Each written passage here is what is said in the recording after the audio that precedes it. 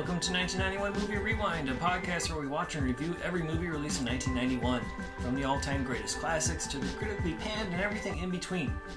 We will rediscover forgotten fan favorites and uncover hidden gems as we explore the depths of direct-to-video. Join us in our celebration of the fun, unique, and diverse films of this highly underrated year. This week, we watched Cool as Ice.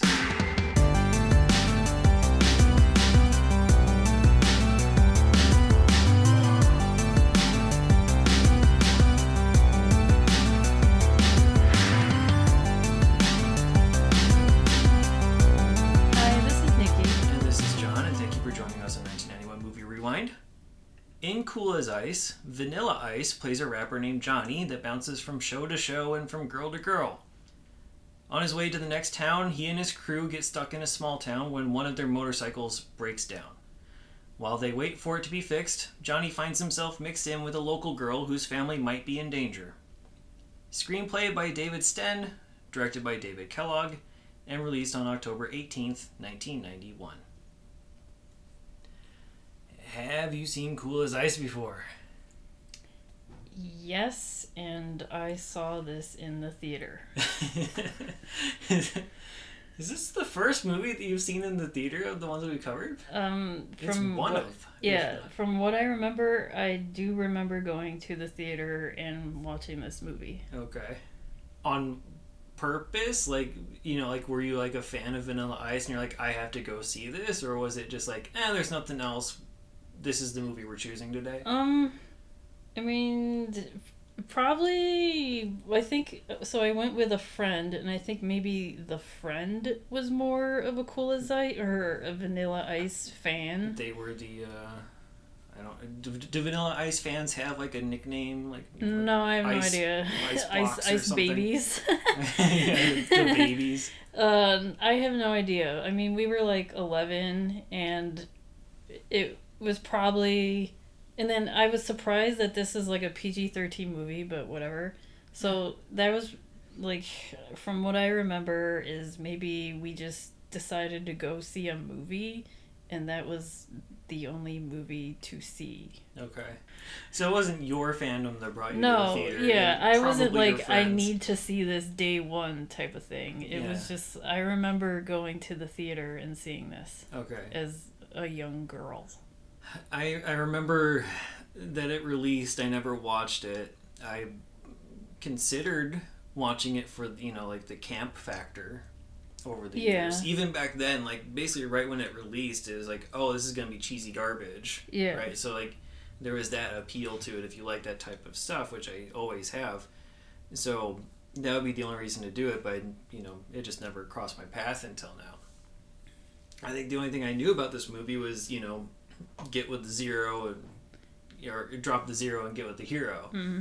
That's it. Other than that, I just knew it was a movie that had Vanilla Ice in the starring role. I knew nothing about the plot or anything.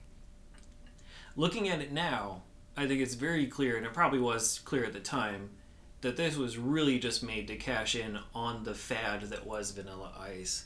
Oh, yeah. And there's an argument to be made that the fad was almost over by the time this movie came out, which is probably why it flopped so hard in the box office, or partially. I don't know. You were probably more ingrained on the music scene back then. I know he released albums since, and he's continuing to put out music to some degree. Right. So, it's not really... I don't know who this movie is for, because it's not... that's one of my talking points. It's who is this meant for? Because it's not really meant for kids. And then, he did, Ninja Rap. Yeah. So you think that, kids would want to go because of the Ninja Turtles to see this. But the subject matter is not childlike at all. But it's packaged... But kind of. It's packaged like a Saturday cheesy. Morning cartoon. Yeah. So, that's what I wrote down, too, is, who is this movie for? And I think, if we're talking in terms of characters in the movie, it is meant for the Tommies, the little brothers in this, who are, sitting around playing Tecmo Bowl and Super Mario Bros. 3. Right. And who, clearly when, Johnny comes to the door, he's, completely enamored with him. Right. Much more than anyone else in the family, including the love interest. He's like, "Oh my God, you're the coolest person right. ever." I think they're catering to that kid. we're supposed to be like we are supposed to be Tommy. We are supposed, I guess, like Yes. Which shows what the filmmakers thought of the audience. Yeah, like, as an 11-year-old watching this, I was like, "Oh, he's so cool." I never thought Vanilla Ice was cool, so No. I was just like, the movie is fun in a way. It is. It is. Like, I don't very hate safe it. to say. But it's like, I think it's because you got these like quirky characters and like that quirky house and It's basically like multiple motorcycles music videos. and yeah, it's like 7 different music videos put into like some random plot. Yeah. It's fun in the same. We can compare this to a whole bunch of movies, and I actually kind of want to a little bit. I mean, the first thing that comes to mind is Doc Hollywood. Oh, first thing came to my mind was Rock and Roll High School Forever, because it's the same type of like childish like playfulness, not only in terms of like the characters and like what some of them are doing, because you have like the crew like making their peanut butter and pickle sandwiches and they're like goofy things, and there's the wacky neighbors who are like dancing and whatever, all that kind of stuff that's happening, which is reminiscent to me of Rock and Roll High School Forever, where it's just carefree, just fun, goofy behavior that doesn't make any sense within the context of the movie, but it's there just get a giggle out of you or a smile. Yeah. So that's where my head goes. And also, obviously with the camera work too, where it's, a lot of canted angles. It's trying to be very 90s in that same way that we saw with... New Jack City. Yes, that's Okay. New Jack City. All over the place. The 90s was like the same style presented in different ways, but different levels of expertise. Yeah, it's experimenting with like camera angles. Yes, there was a lot of that. The cameras were starting to become a little bit more fluid and more handheld than they had been in the past at this time. You didn't have to build like specific rigs to do a specific movement. You could just have somebody hold it, and that wasn't always the case. Anyway, I think the other one that we could probably compare it to is Purple Rain. Oh yeah, Right. I first thought of Doc Hollywood because... Oh yeah, why did you think of Doc Hollywood? Just because of the subject matter and the PG rating? No, because it's, they're from, I don't even know, a city. They don't really say where. Yeah, I should probably, like, the summary that I mentioned, that's me just piecing shit together, because the movie does not explain if Vanilla Ice's crew or whatever, if they are actually professionals touring whatever. I thought they were from that town. No, for a long time. I thought they were just going from city to city, and the bike breaks down in a small town where it's obviously like they're from like Footloose era, because it's like people are still dressed up like they're from the 50s, like when they go to that sugar shack. I guess, but yeah, but like the and then farm you that have they these go to four... right at the start, like it's a hip painted barn with all kinds of like cool it'd be like an art museum. Okay, it's like but it's just like these 4 guy, or not, I shouldn't say guy, 4 people. 4 people. There is one girl. There's Princess in the there, woman, which I don't think they ever say by name, but she's credited as Princess. So you have these 4 people come in. He's like, rapping and stuff, and people are like, "What the hell is this?" And then, people start liking it. But I just got that because,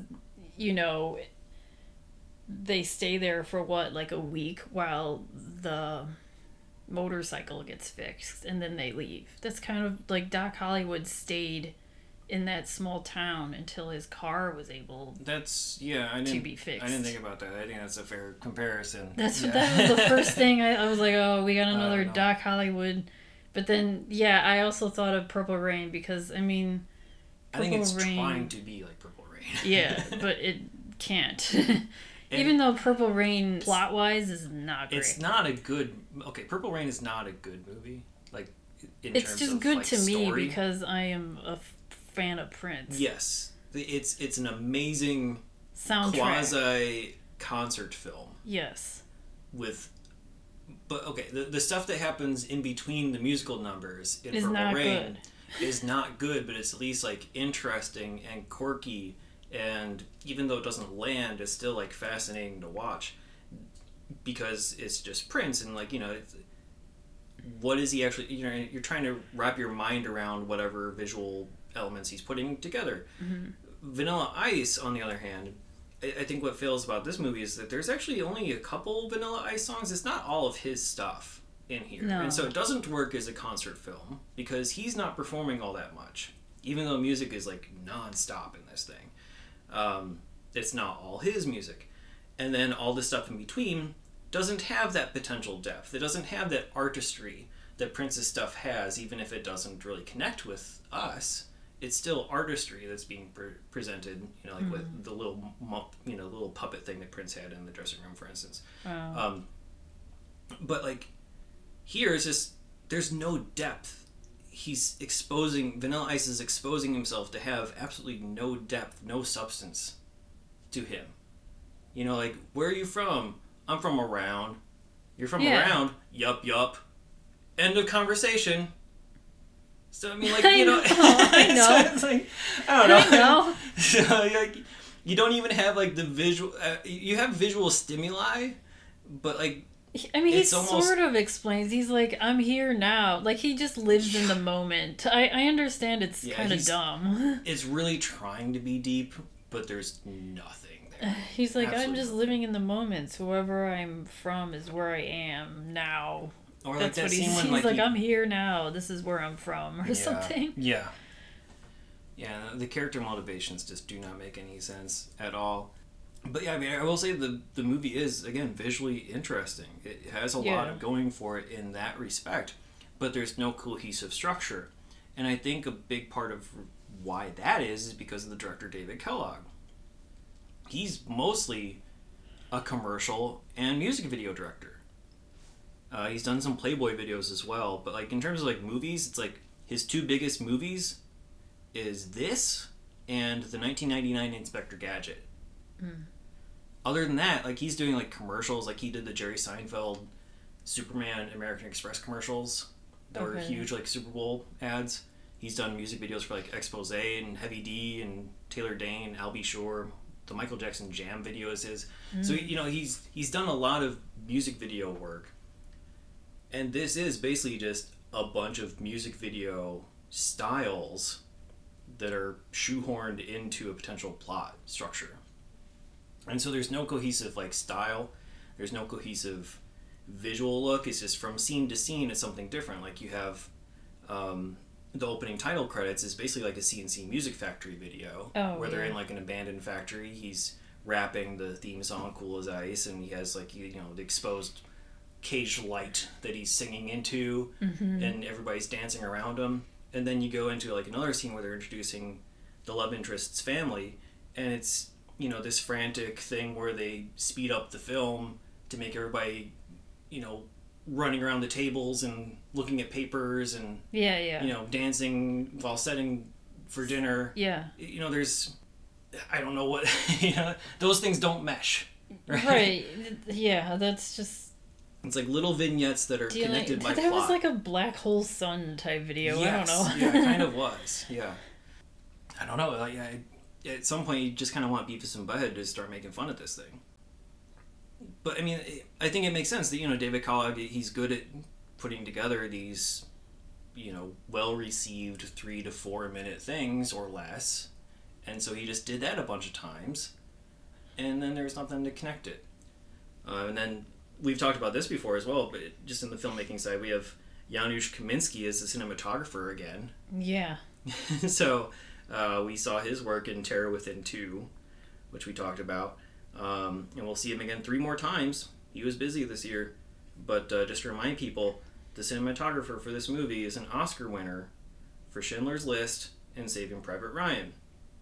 Just a couple years later. I just want to know how he came from this to what he does now. Yeah, in just a couple short years. I mean, honestly, I understand more watching this as to why he went on to work with other people than I did when watching Terror Within 2. Terror Within 2 is the most generic thing in the world. This has style. This has, like, flair. Yeah, he was just like, I need a job, and I'll just do this thing. Oh, yeah.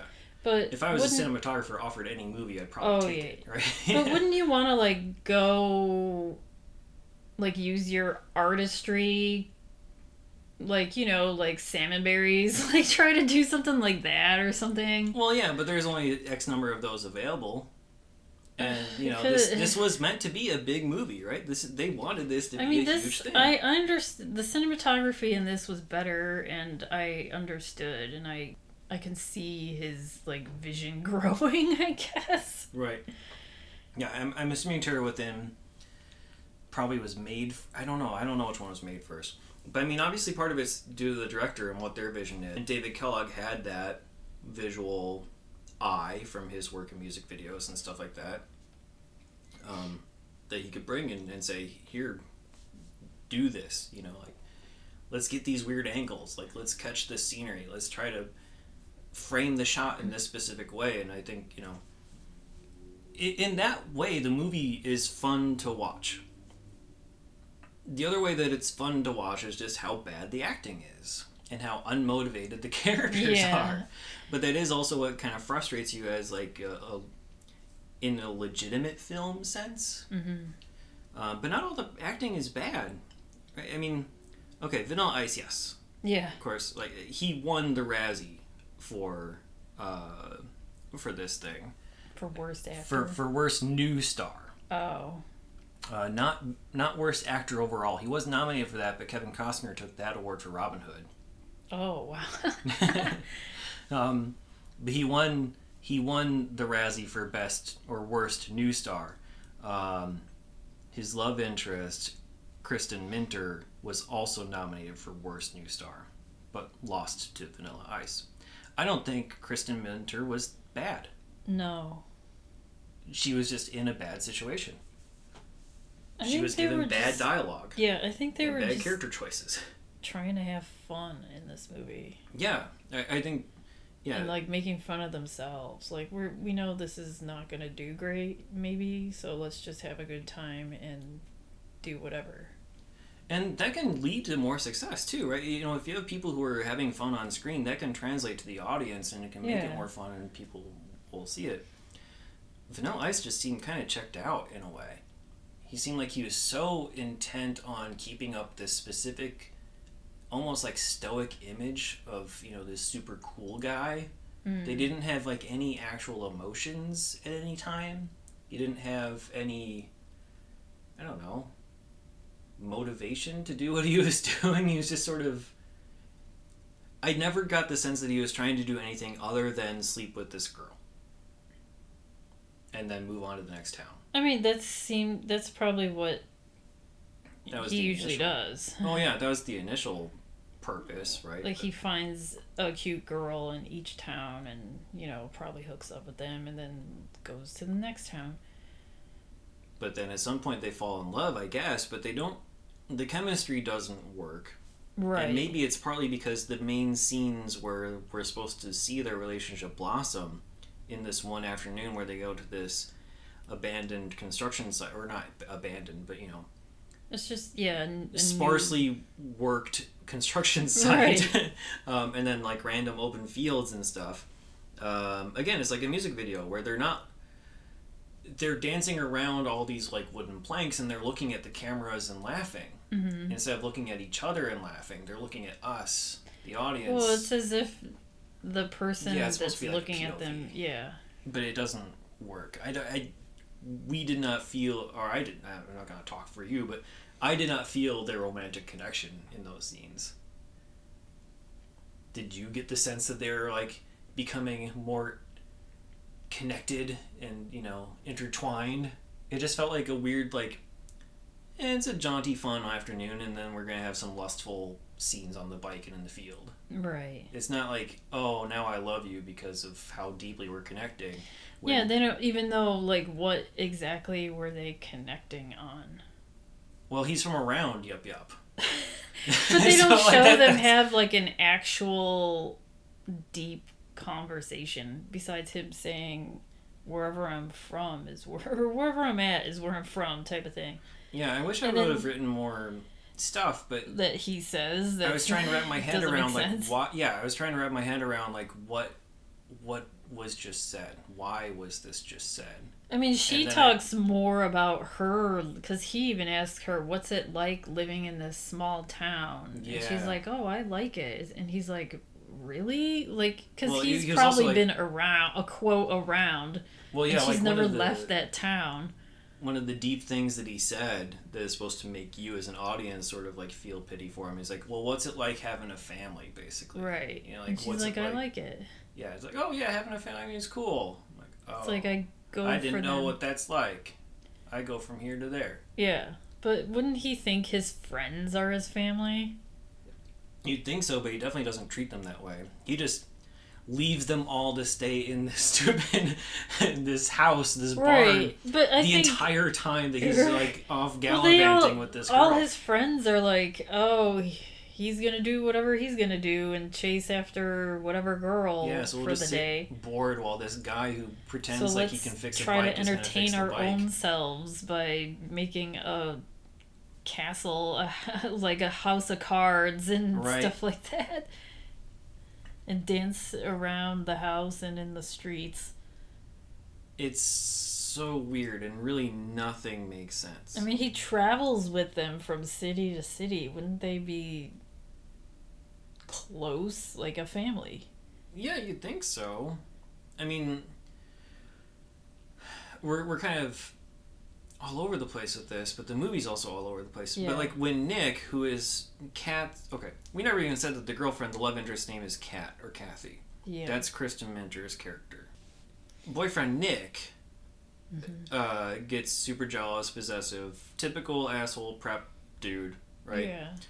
And you know, to sort of get back at Vanilla Ice for dancing with this girl at the Sugar Shack Club, which is just full of nerds. I mean, it's like the most crazy nerd stereotypes you've ever seen in your life. It's trying to be like this 50s Peach Pit or like the Max or something type place where teens hang.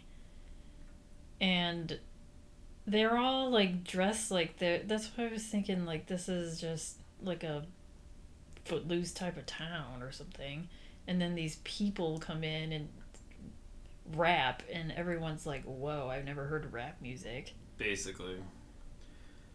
But yeah, so that makes Nick jealous because Johnny pulls Kat into the crowd. But and they've already had like prior interactions and whatnot. And so Nick starts beating up on Sir D's bike. Sir D is like one of the people in the crew, and boy, what a weird scene that is. So like he's protecting his family, quote unquote, in that respect because he's protecting the bike. Right. Which I don't know where Sir D, Princess, and what is it, Deezer, yeah. I don't know where they are because it's at the freaking farm, and there's like two people watching on the porch while all this is happening. It's like 4 prep dudes against Vanilla Ice. He stops them. Of course, he's able to defeat all 4 of them and walk away.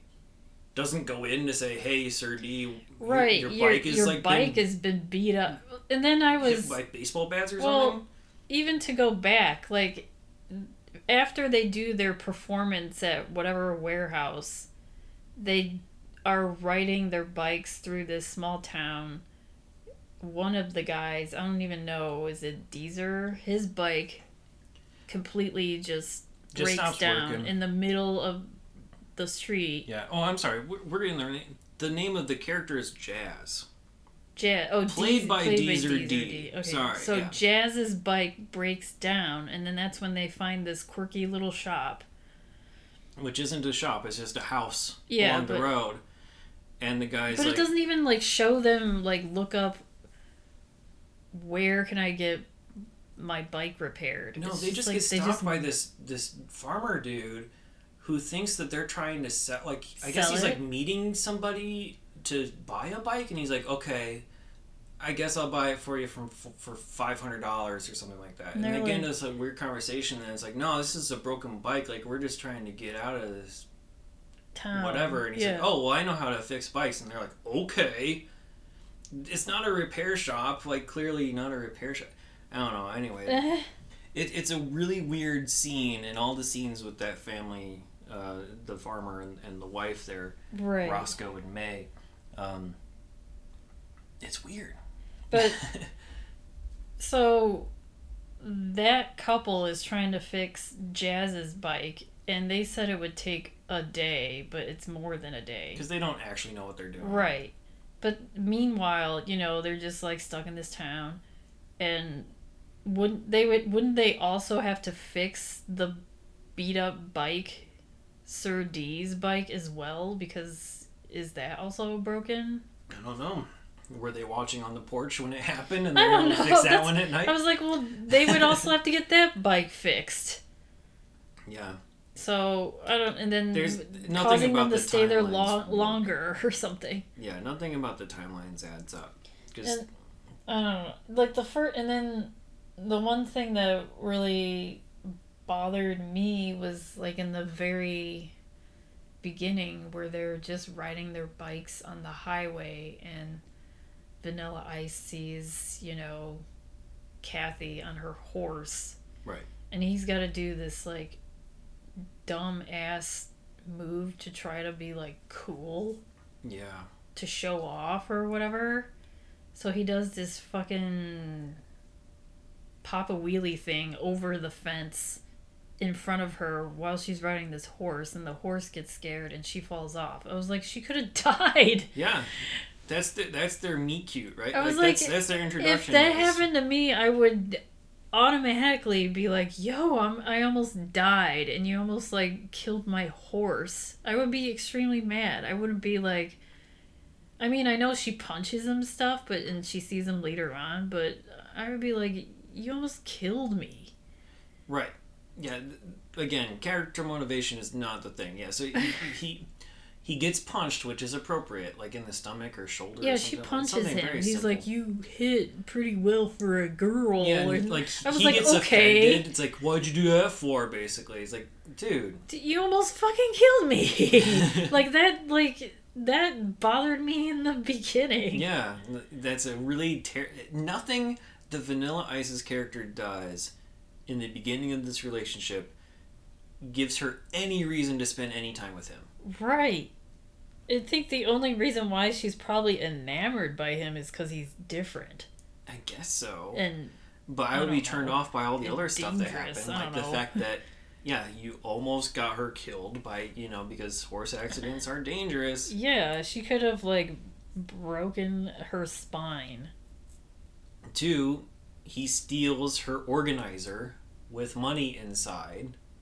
Like, she had some check or something that she was trying to find. It was inside the organizer, which he stole. I understand that, but he probably was trying to figure out who she was. But the fact that she just gently forgives that is stupid as well. Some of the stuff later on, too, like when... A lot of the... I know that she's 18, but it was just a lot of...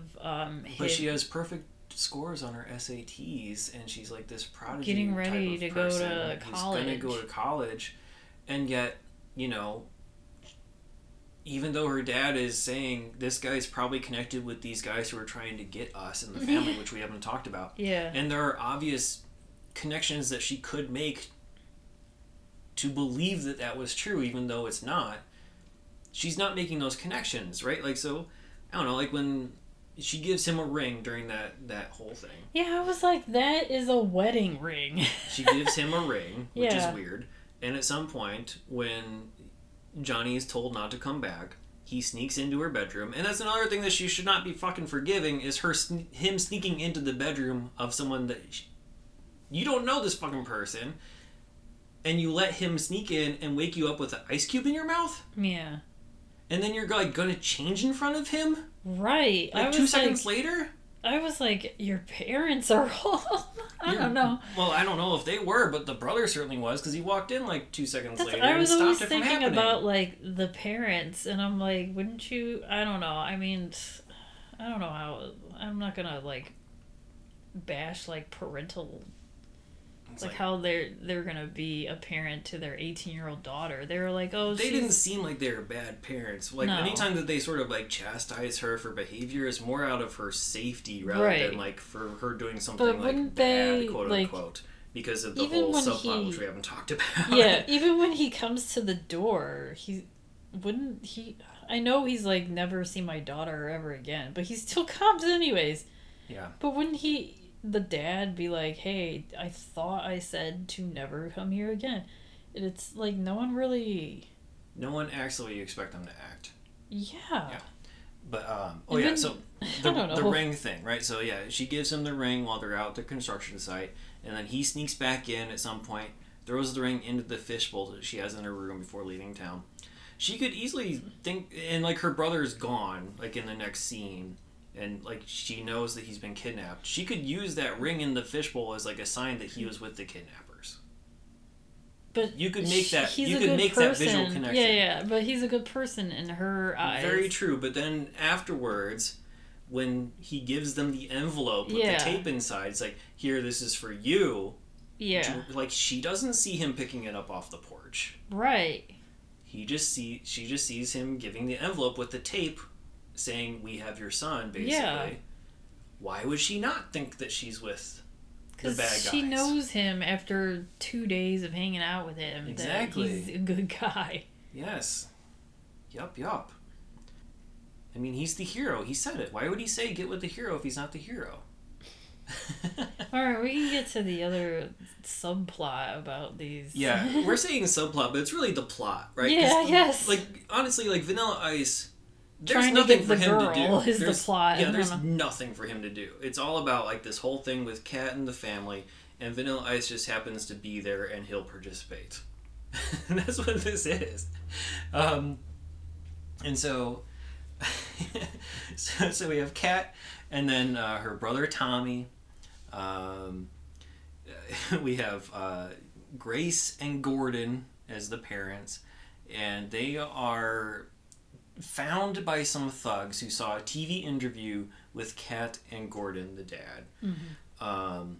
And they are coming to him to shake him down for $500 million. Yeah.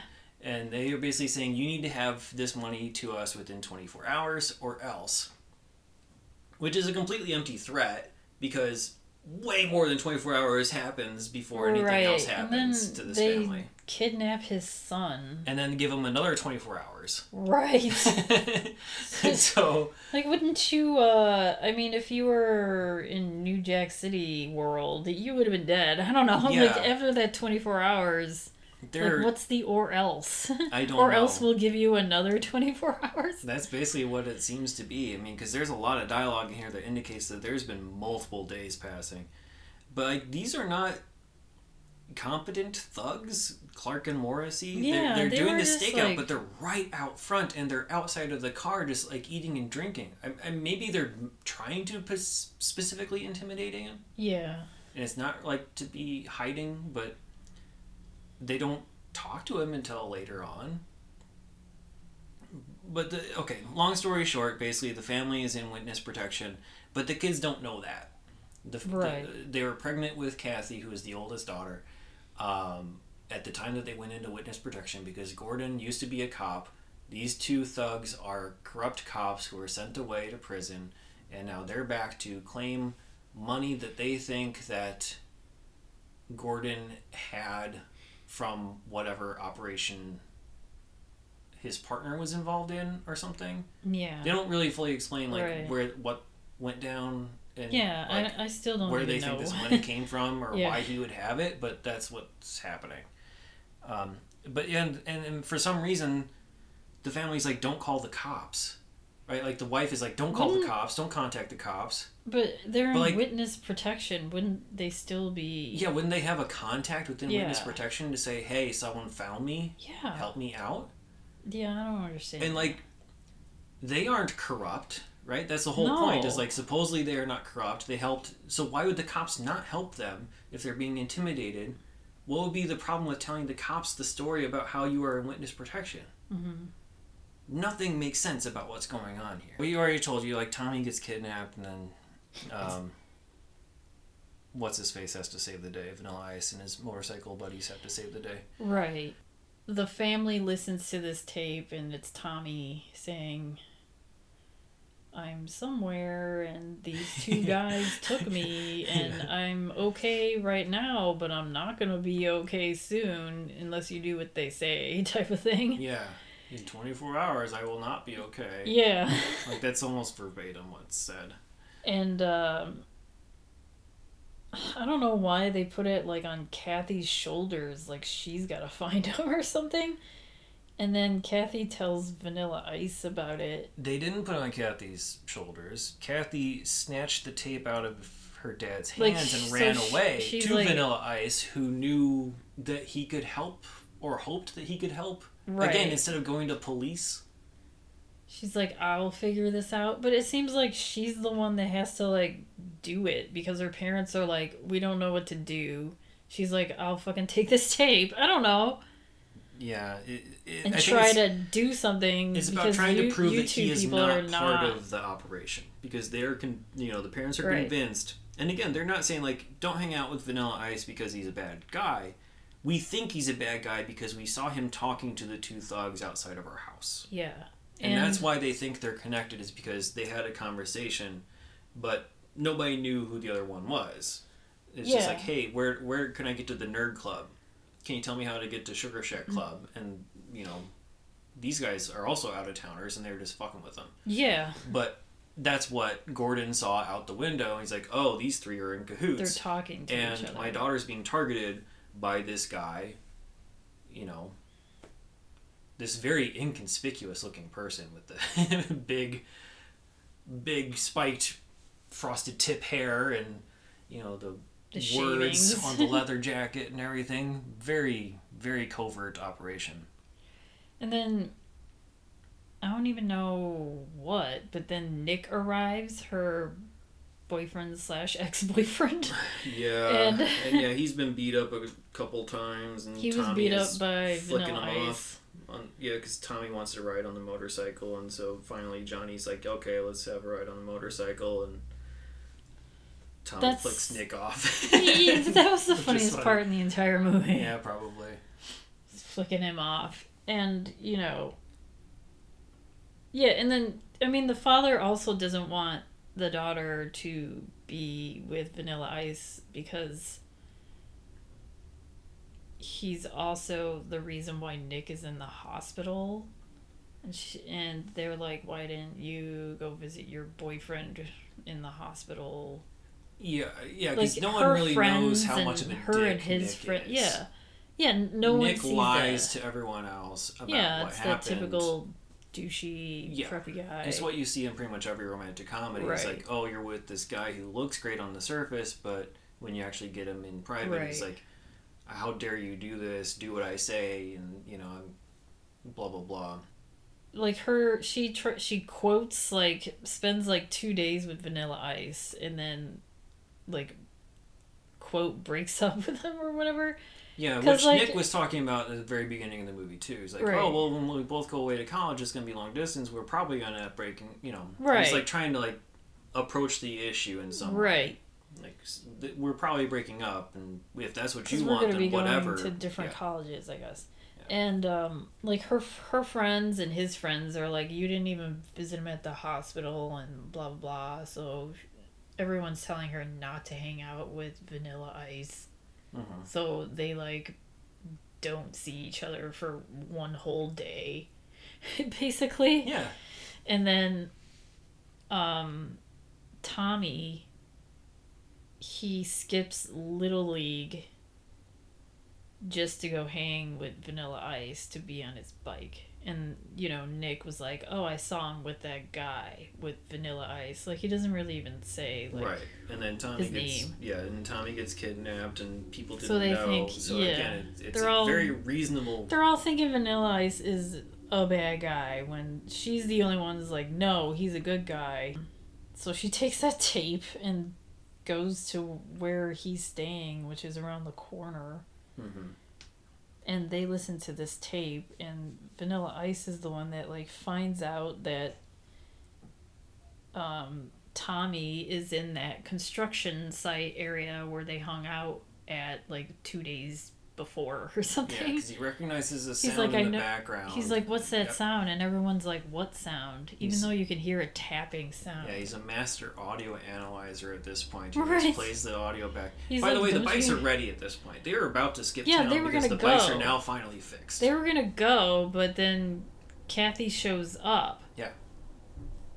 But anyway, they go to the construction site, And this also shows how dumb the criminals are, right? So, um, they're like, they have the flashlight inside this quasi-built house. Yeah. And they're like flashing it out the window a whole bunch of times too. Like, yeah. Like flashing in the kid's face, like, you're with us now. And then they're like, it's like some Home Alone like, why is type everyone stupid in this movie? They're like the whatever bandits.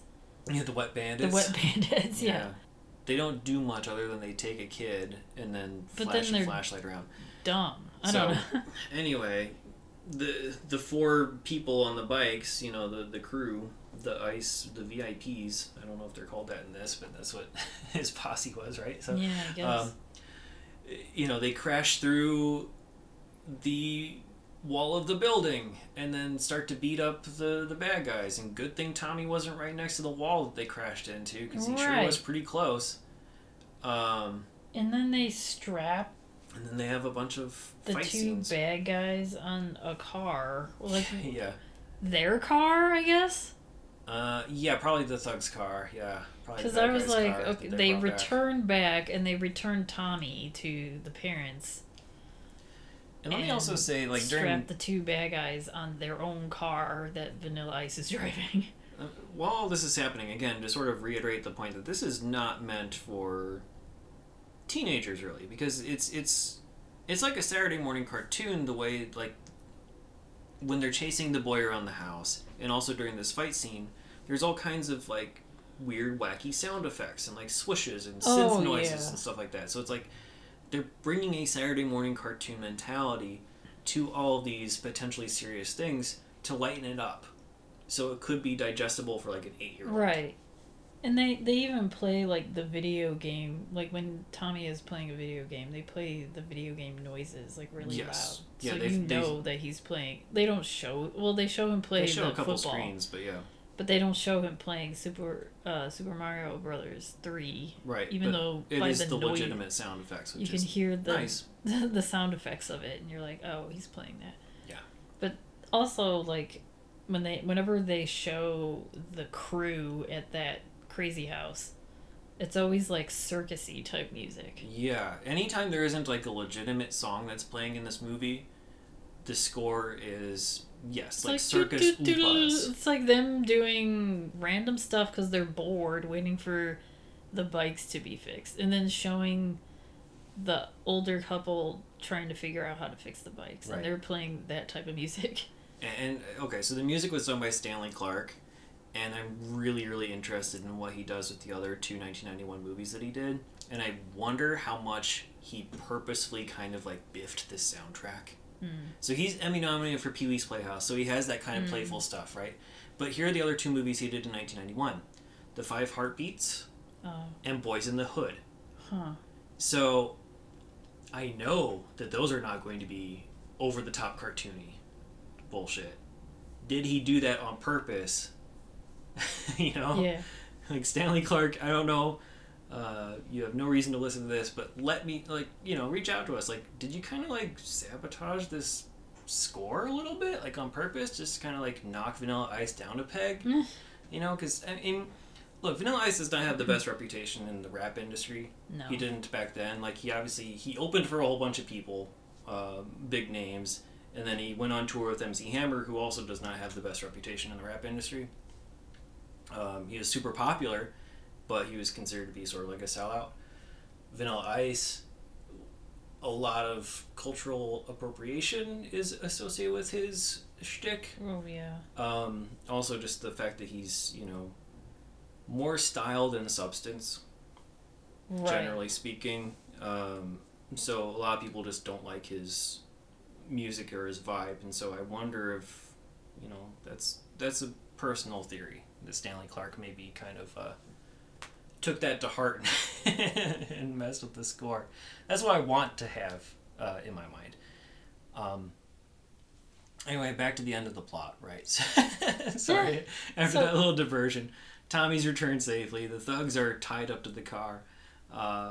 Everyone's ready to go. Yeah, and then the crew is ready to go. Yeah. And then another thing that bothered me. Let's G-O. Yeah, let's G. I like a lot of what he said though. Yeah, like I'm gonna go schling my schlong. Like, oh yeah, like what are you gonna do? Oh, I'm just gonna go across the street and schling my schlong. like all these things. I'm like, I'm laughing at that. And I like don't know. when the dad like thanks him for like returning his son, he's like, thanks. Like that's all Michael Gross played the dad. Like Right. he's like, thanks. That's all he says is thanks. And Vanilla Ice's response is, doesn't really matter. No further conversation, Your Honor. That's it. So then Kathy leaves with their group. Yeah. And the parents are like, okay, see you. Yeah. They don't care that she's gonna go. I know. He's redeemed himself. He's the good guy. But, okay, I know. Okay, so after all this, Vanilla Ice is like, so what are you gonna do, college girl? And she's like, well, I don't have to go to college just now. Mm-hmm. So Yeah, I'm not is she going to gonna school spend the tomorrow. summer with him only and then go to college? I guess so. Because her parents are like, yeah, okay, goodbye. Yeah. And then they go. Then they go. They well, G.O. They G.O. But actually first, Vanilla Ice forgot something. Oh, yeah. Alright, he forgot something. Because they start to go, and then they turn around, and he jumps over Nick's Corvette. End of movie, basically. And then they drive off. And then you're in another club where Vanilla Ice and his crew, or Johnny, I'm sorry, is rapping and singing a song about fucking a whole bunch of strange women. While Kathy is like... While Kathy is like dancing. grooving in the audience. Yeah. End of movie. So, it's a weird one. A lot more we could talk about if we really wanted to, like how awkward the dialogue is when it exists, and how there's so many unnatural pauses and things like that. How little motivation there is for so many of these different things.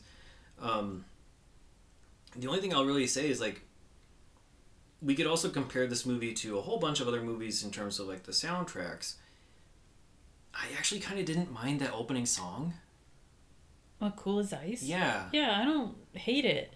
I don't hate it I like either. it. Like that, okay, as much shit as I'm giving Vanilla Ice in this whole thing, I mean, he's got like 3 hits. yeah. Okay, I like Cool as Ice more than I like Ice Ice Baby. Oh, As okay. song. As a song, I like Cool as Ice more than I think it's... He's not terrible as a lyricist in terms of like constructing songs, but he just has the same fucking flow all the time. I'm getting like music criticism now, right? I don't know. Like he just has like, I don't like same delivery every single time, and again, no substance. But I mean, I don't know, whatever. I'm not gonna buy his album. No. I'm not gonna buy this soundtrack, which is I'm sure what I would buy the soundtrack for other songs. Yeah, other the than other his. songs that were in it, I really like. And then I do like Cool as Ice. His other songs, like the People's Choice or whatever. And Which is also on here, yeah. I was like, I don't really care about that. No, or that weird ass ballad that he had. That Never Want to Be Without You. Ugh, Like that he was just so bad. trying to be. Everyone it was like had trying have to a be like ballad, R&B. Yeah, everyone had to have that. and like not too many people can Like pull it all off. rappers had to have that. Yeah. Like LL Cool J. LL is the Cool only... J could pull it Yeah, off. that's the only he one. pulled it I off think. frequently. Yeah. And then he had the other one, like at the Sugar Shack Club. Oh man, that nerdy The band. people, yeah, the People's Choice was the song. Oh, is that what? Oh, yeah. Okay, because I wrote down the name of the song that the nerdy band was playing because he used the same sample, or it was like "Thank you for letting me be myself." Yeah. But the nerdy band is credited as "Thank you," and then in parentheses, "Filletin' me," as a one word. B, mice, elf again. Let's G-O to the cast and crew then. Already talked about David Kellogg. David Sten, who wrote this, he's a producer and writer for actually some decent stuff. 21 Jump Street, Beverly Hills 90210, The L Word, Boardwalk Empire, Hill Street Blues. We also have a couple other appearances by some people who are kind of known, but don't really have much to do. Like a couple cameos, I guess is the best way to say it. We got Bobby Brown, who plays like Monique, who they mentioned a bunch in this movie of like a possible, other love interest. She basically gives him his number to gives Johnny her number at the very beginning. That was played by Bobby Brown, who is known for like the Cherry Pie video and Great White videos and Last Action Hero. So she was like the one like white girl who was like dancing in her bra at the very beginning of the movie. And then you also have Naomi Campbell in the opening scene as like the club singer. Yeah. Which is kind of weird to see. She probably had some relationship with David Kellogg or something and was like brought in as like a favor or something. I don't know why she would be there. I mean, wasn't she also at the end? No, that was a different person. Yeah. So that wasn't like a different. So that was just she was not part of the crew. But when they at the end they have additional crew because they have like 5 to 6 other people dancing and then more singers, and I was like, who?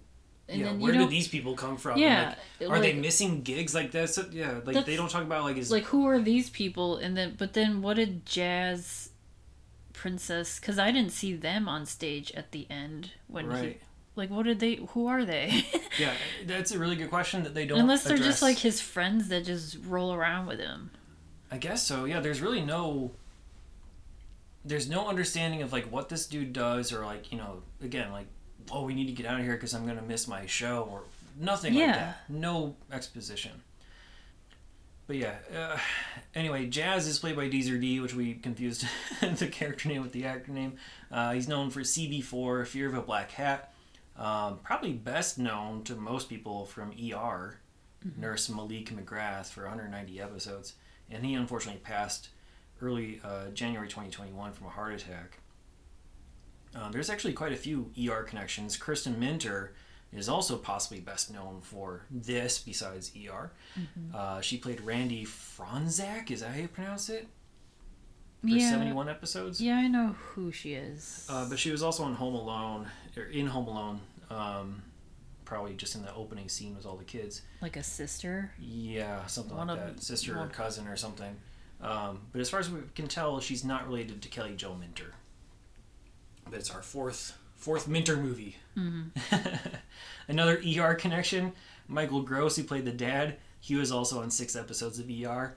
Just wanted to mention that really quickly. You probably all know him from Family Ties or the Tremors series. He's the only actor to appear in every single Tremors movie that has been released so far, as well as the TV series. And he's also in the 1991 movie In the Line of Duty, Manhunt in the Dakotas. So we'll get to see him again. The mom was played by Candy Clark. She's an Oscar nominee for American Graffiti. She also played Buffy's mom in the movie version of Buffy the Vampire Slayer. She's also known for Man Who Fell to Earth, Amityville 3D, Cat's Eye, and she's been in a whole bunch of stuff like that. Princess was played by Allison Dean. I'm kind of jumping all around. She was best known as playing Patrice in Coming to America, the sister, who was one of the few people who did not return for the sequel. I'm just realizing. No. Which is weird. They only showed her dad. Yeah, I mean, Louis Anderson came back. They brought him over. I mean, like almost everybody. Her dad, Louis Anderson. They had like random people from the club scenes. They didn't bring back like Eric LaSalle. He specifically didn't want to. Declined. So maybe. So maybe she did too, and I just don't know about it. But, right. She's also been in Speed 2, and she'll also be in a 1991 movie called Without a Pass. Sir D, I don't really know what he's been in because I think IMDb is mixing the credits up of him with another person by his name, Kevin Hicks. There's a bunch of people named Kevin Hicks. The stuff that I found under the name and like the one picture that's in there shows a white guy. And Sir D was not a white guy. Right. So it's possible that Kevin Hicks was in Rent-A-Kid and also one episode of FX the series. Maybe. But it's really tough for me to know if something got mixed up there. And also, Nick's IMDb page also has some errors in there. John Newton is the name of the actor. They have him listed as winning 9 different Grammy Awards for Best Choral Performance, Best Engineered Album Classical. So I'm like, oh, that's interesting. He went on to have a good, career in music production. No, completely different John Newton. Much older person. This John Newton is an actor who was in Melrose Place, The Untouchables TV series, and he also played Superboy / Clark Kent in a 1988 TV series, which I vaguely remember existing. Roscoe and May, the ones who were in the barn, the couple fixing the bike. We'll talk about Roscoe later on. We've already seen him in Don't Tell Mom the Babysitter's Dead as Franklin, which we didn't really talk about in the episode, but he was there. He's in like 7 other 1991 movies, so we'll talk about him later. May was played by Dodie Goodman. This is her only movie for this year. She's known for... I'm sorry. That's actually not right. She's also in the 1991 movie Samantha. She is probably best known to people of our age as playing Miss Miller in Alvin and the Chipmunks. She is also an Aunt Drummond in Different Strokes. She's been on Grease 2. She's been on 325 episodes of Mary Hartman. And she's a comedian from the days of the Jack Parr Tonight Show in 1957, all throughout the 70s. So she's been around for a long, long time. Tommy was played by Victor DiMattia. I hope I'm pronouncing that right. He played Timmy Timmons in The Sandlot. Mm-hmm. He also played Dennis the Menace in a 1987 TV movie. He's also been in Radio Flyer and Turner and Hooch. So you've probably seen him if you're a kid of our era. I liked his performance. I liked him. He was the best person. Yeah. He was my favorite character out of all the people in this movie. Yeah, I mean, I think Roscoe and May had the potential for it, but all their scenes were basically the same. It was just them trying to figure out... you aren't fixing this thing right. Oh, yes, I am, woman. Like, it was that kind of thing 30 times. So, but yeah, again, like, honestly, most of the acting isn't too terrible. It's just Vanilla Ice. It was extremely stiff as Johnny. We'll see him again in TMNT 2, Teenage Mutant Ninja Turtles 2, doing the ninja rap. He has since gone on to become an Adam Sandler favorite, starting with That's My Boy. Yeah. In a pretty good role. If you want to watch good Vanilla Ice movie, watch That's My Boy, because that's surprisingly funny.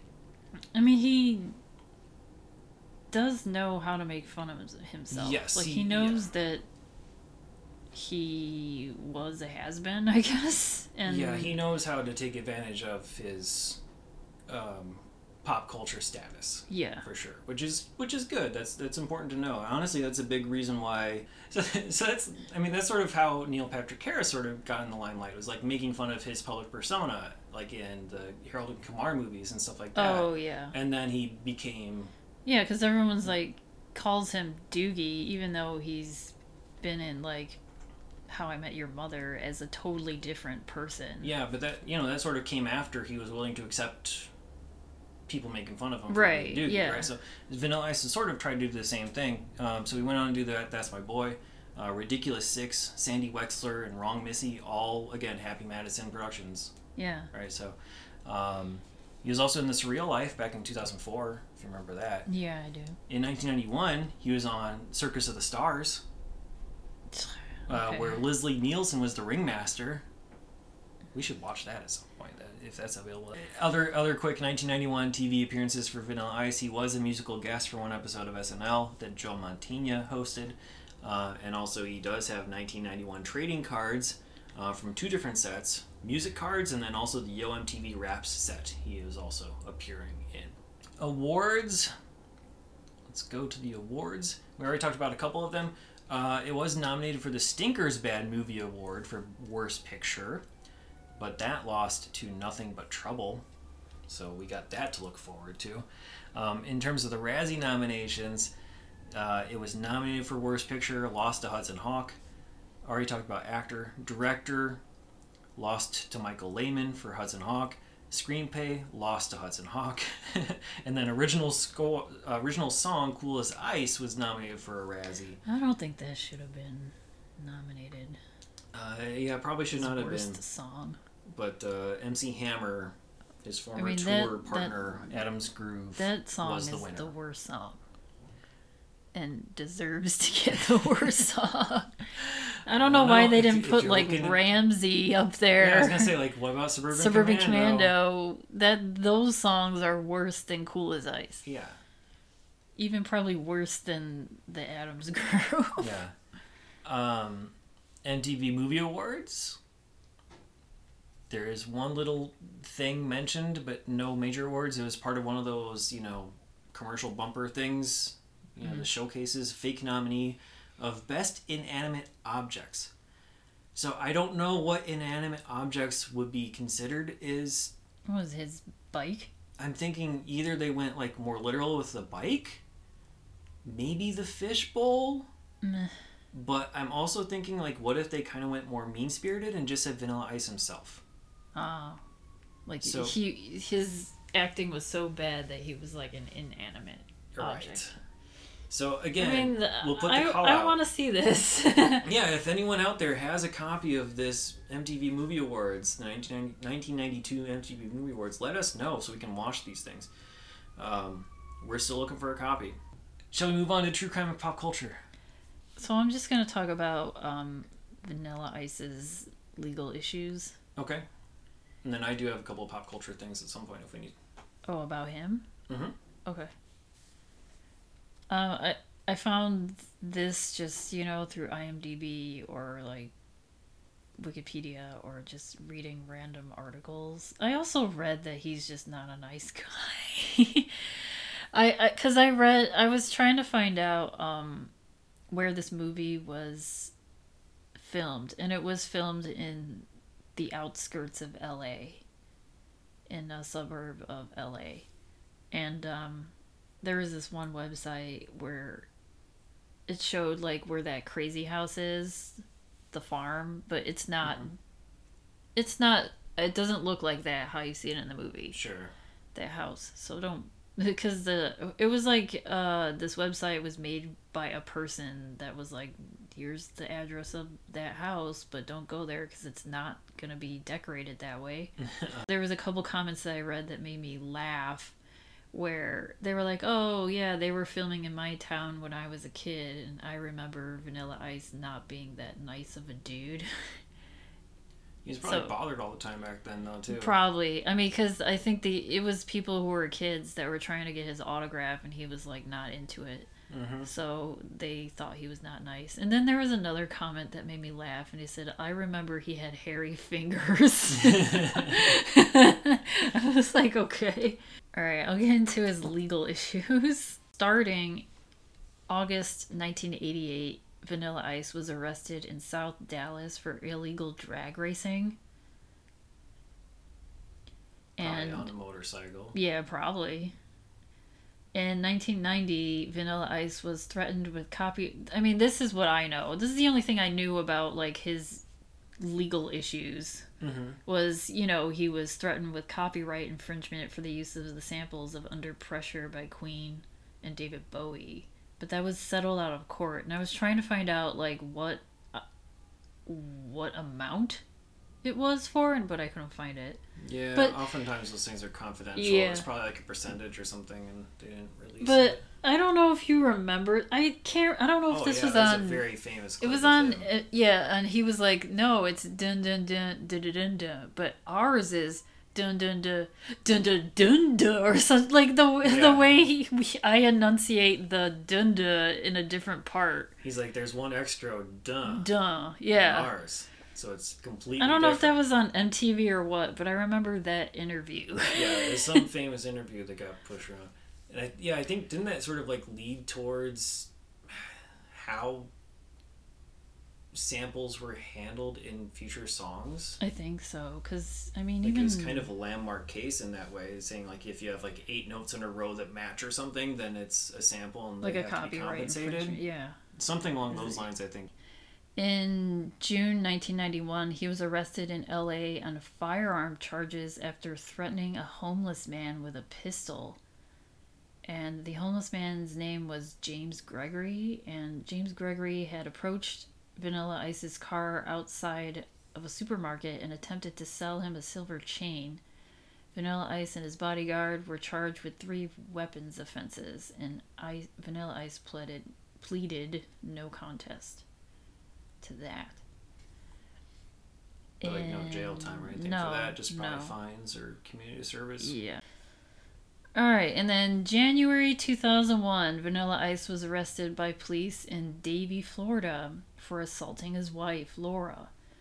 According to the criminal complaint, Vanilla Ice and his wife argued as they drove on the interstate 595, which is, up and down Florida, I guess. Vanilla Ice admitted to pulling her hair from her head, but it was to prevent her from jumping out of the truck that he was driving. He pleaded guilty to charges of disorderly conduct for 4 months later and was sentenced to probation and ordered to attend family therapy sessions. So Vanilla Ice's pet Wallaroo, so it's like a wallaby kangaroo. Okay. Bucky, and his pet goat Poncho escaped from his wife's grandmother's home in Port St. Lucie, Florida in November 2004.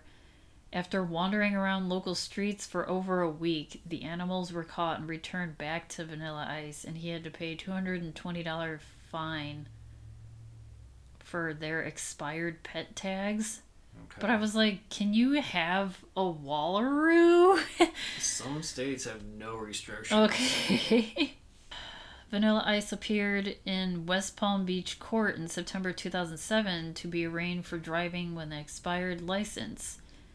In the months leading up to the court hearing, he had been pulled over for doing 74 in a 45-mile-per-hour zone.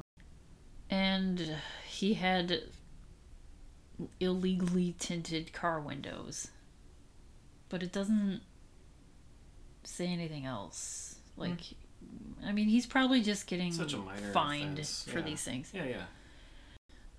On April 2008, Vanilla Ice was arrested in Palm Beach County on a battery charge for allegedly kicking and hitting his wife. He was released the next day after she declared that he had only pushed her. In court, the couple's neighbor, who goes by the name of Frank Morales, stated that it was merely a verbal argument. Vanilla Ice was ordered by Florida court to stay away from his wife following his arrest and to communicate with his children only through their neighbor, Frank Morales. And February 2015, Vanilla Ice was arrested and charged with residential burglary and grand theft after he allegedly stole furniture, a pool heater, bicycles, and other items from a Florida home that he thought to be vacant. He later accepted a plea deal, which would result in his charges being dropped following his completion of 100 hours of community service. I think that was, how he has his own, I don't know if they still do it, but he had his own, Yeah, the home renovation show? Yeah. It was probably because of that. Maybe. Yeah, they're trying to find cheap supplies for the show. And they're like, oh, here's this abandoned home. Let me take all the furniture. Right.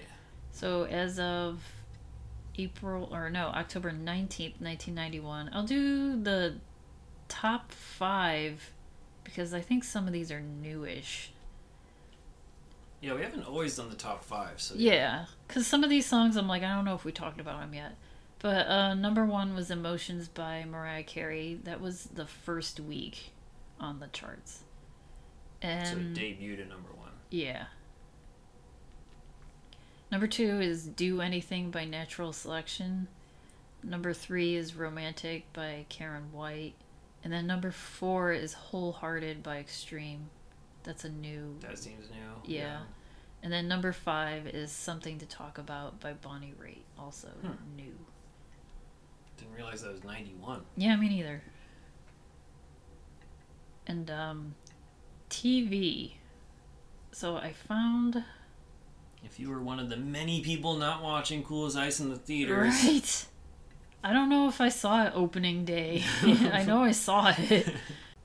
So this October 18th was a Friday, so it was the typical... Yeah, TJF stuff. Yeah. So it was Family Matters, Step by Step, Perfect Strangers, Baby Talk.